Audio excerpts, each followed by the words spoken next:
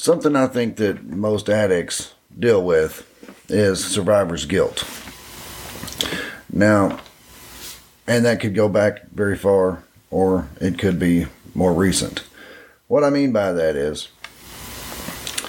when I was 17 years old, I played in a band, and me and my bandmates, we were in a car on our way to band practice.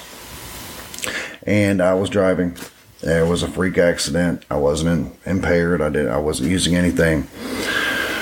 There was a freak accident. One of the band members passed away. But it goes a little bit further than that, in that it was a very close family friend. Our families had been friends for a very long time. We literally grew up together from birth. And I've carried that with me. And I've always, it's always affected me.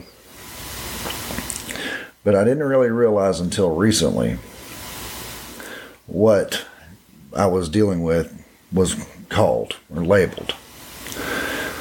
It's survivor's guilt. I realized that I felt guilty because I survived and my best friend did not. I was very angry about it, but my anger was more at the situation and at the Creator. I'm going to refer to him as God in this context. But how it relates to a lot of addicts, and this is kind of when I realized that, dang, maybe I've been carrying that. And also then I realized even further that maybe that's why some addicts became addicts. But, we've all got our reasons. We've all got that one event or series of events, I assume, that kind of triggered it. A lot of the guys I've been in rehab with didn't make it. We got out of rehab and a lot of people relapse, and that's a very dangerous time, And I've carried a lot of survivor's guilt over that because, these were guys that I was in long-term facility with, got to know them very well. They were great guys. They all had bright futures. They're very smart people, most of them. Come on, And I got very angry about that. I used to ask the question, how many of us have to die? Is there a number? Just how many of us have to before the rest of us get it? Before there's some kind of climax to the story. Before finally there's a breaking point. And then I kind of went into more of a, why did they die and I didn't? Besides the obvious that I did relapse after that, but, besides the obvious that they relapsed and it didn't, and they passed away. I understand that everyone has a purpose. I have a purpose. You have a purpose. But literally everyone has a purpose. So then I think, what was this person's purpose? Maybe they could save more lives by being an example of what not to do. I don't know. These are questions that I just ask. Most people were very young when they started using. I was a late bloomer. I had a bad relationship that went very terribly bad, and I think that's what triggered me to using. I was approximately 32. But before that, I did party here and there. I was never real big on partying. It was mostly drinking, maybe a couple of drugs here and there. Definitely nothing serious. But then I was in a relationship, and it went terribly bad, and I guess I found refuge in heroin. Anyway, but addicts generally are good people. Being an addict doesn't make you bad. No worse than any other anyway. So back to my friend who passed away when I was 17. Okay, several years after that, I met up with a friend who was also friends with him. And we went to Denny's and we were eating. And, it was mostly just a typical catching up with each other. We went to high school together, how are things going, blah, blah, blah. And then she just threw a hand grenade at me. She said, so, are you still mad at God? And I literally just went from light conversation with an old friend to a crying, sobbing mess right there in the booth at a Denny's in less than a second. That question just hit me so hard. And I answered the question, I don't know. because I didn't know. I hadn't thought about it. It's something that I'd kind of buried, kind of suppressed. So the question that I would have for you is, are you mad at the Creator or God? Were you with someone when they overdosed or right before? Should you have stayed with them? You know, are those questions that just kind of burn into your soul whenever you realize, dang, I was just with that guy an hour before. I really wish I'd stayed. Or even worse, whenever we say, I knew something was off. You know, I knew something wasn't right. I really wish I had stayed. But we can't really look at things that way, can we? Hindsight's 20/20. We can't condemn ourselves for what we should have done. We always know what we should have done after the fact. That's easy. So I tend to think that survivor's guilt is a huge issue for addicts, especially whenever they get sober, because they've got a lot of friends, a lot of people that they knew that maybe they were in rehab with, or maybe just people that they were friends with and used drugs with. You know, you got to cut those ties and you got to move on. You've got to guard your sobriety. So you move on. And then later you find out so-and-so passed away. So-and-so passed away. You know, I'm 48 years old right now. And my parents are in their 70s. And I've lost way more friends than they have. Now, granted, a lot of their friends are starting to pass away from old age and things. But I've already, at this point, lost way more friends than they have. And that's not right. That's not how things are supposed to be. You know how many parents are burying their children? That's just not the natural order of things. We're not supposed to bury our children, but it does happen from time to time. But these days it's happening a lot. So then we might get caught up in, well, I used for so long. I did this for so long. I did a lot of really bad things. Then I should not have survived.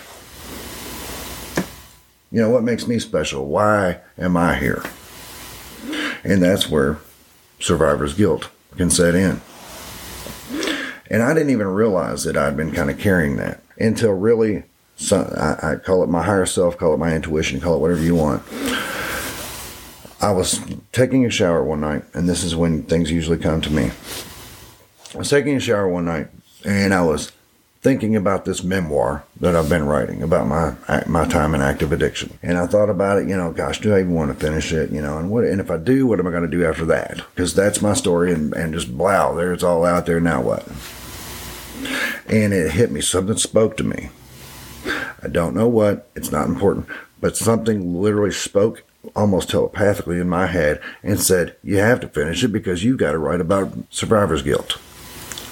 And I was floored. I'm like, where in the hell did that come from? Survivor's guilt? So that got me to thinking, wow, I really do. I am pretty experienced in that. I just didn't realize it.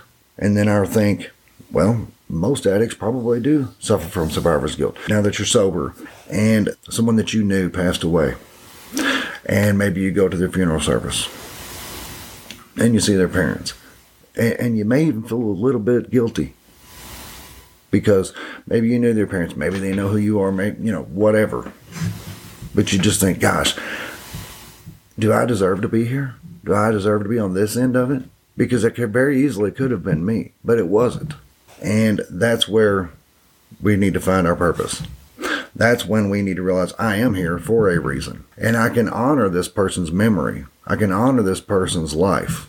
By doing what? Well, by living an awesome life. Go out here and be a poster child for sobriety. Be a poster child for everything, all the bad things that you did to now. And doing all these great things. We can also maybe save more than we lose. You know, you can honor the people who didn't make it by saving some who are still here. You know, in 2021, 70,000 people, I think that was the number, 70,000 people passed away from overdose. That's a lot. That's an insane amount of people. And most of them were young people. So we can save more than we lose. We can honor those that didn't make it by showing how good it can be. We can inspire people who are still in active addiction inspire them to get sober and to realize this isn't what life's about. I can go and have a fantastic life. I've got purpose, and now I have a story, and now I have experience. So now I can get sober and go help other people who need this message that I just got. So anyway, moving on. One way I remind myself why I love being sober is to remember how bad it was in active addiction. It's kind of like when you were in a relationship that went really well for a time, but then went bad and a breakup happened. And then later on, the fond memories come back or whatever. You may remember the good times and maybe even possibly start to miss that person. You maybe even think about getting back together. And I learned a long time ago to always remember why you broke up. Same thing goes for your drug of choice. It's easy to say, yeah, getting high would be great. But stop. Remember why you quit and got sober in the first place. Remember how it ended. It didn't end well, did it? Always go back to the how, why, when, and where. Because if you've never had to detox in jail, you don't want to go there. So sometimes it's good to look back and remember exactly why or how things were right there at the end. You probably looked like hell. You were probably, I don't know. Doesn't matter. Everybody's story is different. Everybody's story is very unique. But anyway, when you think about those things, it doesn't sound so good anymore, huh? Those feelings of dread and foreboding, those really got me. That dreadful feeling, it was just, ugh. And with that, kind of segueing here, I'd mentioned that I had been writing a memoir. I haven't really been doing a whole lot with it lately, but I've got a little excerpt, I guess, that I want to read. My dealer lived about an hour away, and he was out of town until the next morning. And while I could have possibly found something else, I had just enough cash to get a room at an extended stay for a night and re-up with my dude. The only real choice was to ride it out the rest of the day and night, and then get good with him the next day. My last dose at that point was sometime the night before, so by the time I'd have some dope, it would be around 36 hours, which is about 3 times longer than you ever want to go. So that night I was very nauseous. And once you start throwing up, it's very hard to stop. I don't only mean from being sick to your stomach. That's a given. But also from that thick, snotty feeling in the back of your throat that gags you. Also, it is a very delicate balance to keep the sneezing fits at bay. I managed to get somewhat comfortable in the bed, except for the occasional dry heaving over the side onto the floor, that little 1 to 2 foot gap between the bed and the wall in a hotel. And I decided to watch a movie. The movie that was on was Melancholia. It is a very dark and unsettling movie. My own feelings of dread, anxiety, and hopelessness were amplified by the whole vibe of this movie. I'm certain, from the title, that the writers and producers were going for this feeling. It was a perfect storm. My own feelings blended with the vibe of Melancholia, and ended up being one of the most memorable withdrawals of my addiction. I recently told someone about this particular night. We talked about how most days are just like the rest, but occasionally one might stand out from the others for whatever reason. She said, wow, yeah, Melancholia is a very dark movie to watch, even on a good day. I can't imagine watching that in that state of mind. Maybe it was like looking at a train wreck. You shouldn't look, but you can't take your eyes off of it. Or maybe I was trying to add insult to injury and see just how dark, depressed, and full of dread I could get. Who knows? Those feelings, though, the feelings of dread, are very real, and very possibly are what I'm most happy to never have to deal with again. Dread is the exact polar opposite of the best feelings you've ever had. It's that feeling of something big, heavy, hard, and dense, like a huge concrete block in your stomach. That tightness in your chest feeling. The anxious, can't sit still feeling. It's a foreboding. The inevitable and perpetual feeling of just bad. It's like a feeling of certain doom, but then again, it's worse because a certainty of mere death sounds a lot better than the barrel of the gun you're looking down. Dread and foreboding is a feeling I'd never wish on anyone. Life and creation are beautiful, and true feelings of dread, I believe, are reserved for the evil in the universe, if for anyone at all. I'm not talking about that bad feeling you get in the pit of your stomach when it becomes apparent that something is about to happen. That is your instinct. That can be a good thing. So, story goes on. In the morning we got up and was completely dope sick and had to drive that hour and 15, 20 minutes or whatever it is, grocery shopping bags in the car to throw up in. Things like that sometimes remind you don't want to go back to that. But I can also say that, at this point in my life and my sobriety, I've got so many good things going for me. I've got an amazing girlfriend. I have an amazing relationship with my family. Work is work. I have this podcast. Things are just going very well. And I would not do anything to mess this up. However, I did have those experiences in my life, and I can share those with people. And a lot of people who are in active addiction, they know those feelings all too well. That dread and that foreboding. And I can honestly look someone and say, look, that doesn't last. That goes away. You can beat it, but you've got to want to beat it. Because, like I've said before, you've got to want sobriety more than addiction wants you. And that is a lot. Because once addiction gets a hold of you, you know this. Once addiction gets a hold of you, it doesn't want to let go. And it will do everything it possibly can to hold on to you. So you have to want to get away from it more than it wants to hold on to you. And you have to be confident and know that once I get past this, I can have an amazing life. I can start at 0 and go up. Because from 0, there's nowhere to go but up. And that's the beauty of it. You can go out and you can do anything you want to do. Because for one, you're free. It's kind of like when you are in active addiction, you can't even go on a vacation. Even if it's like your whole family is going on a big vacation. And they're like, hey, all you got to do is pack a bag, jump in the car and go. You can't.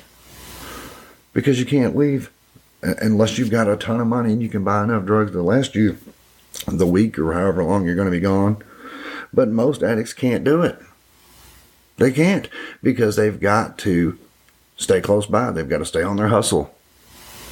They've got to stay close to the dope man. So they can't go 500 miles away to the beach or whatever and enjoy a family vacation. But once you get free, you absolutely can. You can, and there's no reservations. You just do it because you're free. And it's an amazing feeling, isn't it? To know I can do anything I want. I'm free. Screw drugs. I don't need you. And like I've said many times, when you're starting at 0 and you've got nowhere to go but up, what's the old saying? Shoot for the moon. If you miss, you'll still land amongst the stars. We can dream big. Because even if you dream big and you get halfway there, that's still pretty good, isn't it? Suspend judgment. Suspend disbelief for 10 minutes. Get out a notebook and just start writing your wildest imagination. I said this in the last episode about the firefighting astronaut mermaids. That was being funny. But I just meant, let your 10-year-old self just go nuts and write it all down. Don't criticize yourself. Don't sit there and say, yeah, you can't do that. Yeah, that's probably not going to happen. That's not what's important. What's important is that you're figuring out what really floats your boat. My counselor mentioned podcasting to me. I've been writing a lot, and he told me, you really should look into podcasting. And I've always listened to podcasts, but to be a podcaster, I never really thought about it. It's not something I was opposed to. I just never really thought about it. I was writing. So I did look into it, and I fell in love with the idea immediately. I thought, wow, that's what I've been looking for. That's the outlet that I've been looking for. So I fell in love with it, and I'm taking off with it. You may want to be an artist. I don't know what you want to do. It doesn't matter. Get your journal out. Go nuts for 10 minutes. I don't care what it is. Just write it down. Do it every single day, 10 minutes. Like I said before, you sat in a freaking parking lot for hours waiting for your dope man to show up. Hours. I think you can give yourself 10 minutes to do this. And then maybe another 10 or 15 minutes for meditation. Just focus on your breathing. That's all. The rest will come. The rest will come if you just get started. You're going to have a great life. Everybody's going to have a great life. Mine keeps getting better and better. And I can tell you, I don't know how. All I know is that I'm focusing on the end. I'm focusing on how I want things to look in the end. And it's coming together. And I really couldn't tell you exactly how. And that's not what's important. What's important is that I'm getting there. One other thing that I'm kind of in favor of as far as like the whole journaling bit goes is write your story. Write your future self story. I'm clean and sober. I live in this place. I have an amazing life. This is what I do for work. This is what I do. These are the things I do for recreation. I love life. And this is why I love life, because this and this and this is going on. And use it in present tense. The things that I've done just in the past few months, it's kind of blowing my mind, because it's things that I wouldn't have done. I just wouldn't have if I didn't just surrender it and just say, okay, here's how I want things to look. And there it is. So, and then just, obviously you can't just do nothing, but, make the steps when you get those urges to do something, such as buying lawn care equipment, if that's what you want to do, or painting equipment, if you would rather paint houses, or enroll in school. You might think, oh, I'd really like to have my nursing degree. Well, you're not going to get it if you don't sign up for school. Yeah, well, I don't know how that's going to work out. Don't worry about that part. Enroll in school. Start going to classes. Just watch things fall in line. It's going to be great. So anyway, that's what I got. Survivor's guilt is very real. It's something I think we all have to deal with, because we've known so many people who have passed on, and sometimes we might think, gosh, why did I deserve to be here? I don't know. It doesn't matter. What does matter is you are here, and you do have a purpose, and you do have a voice, and you do have a way to make things better, not only for yourself, but for your family and everybody around you. So this is Matt Stevens. This is My Sober Addiction. Thank you for listening, and I love you all.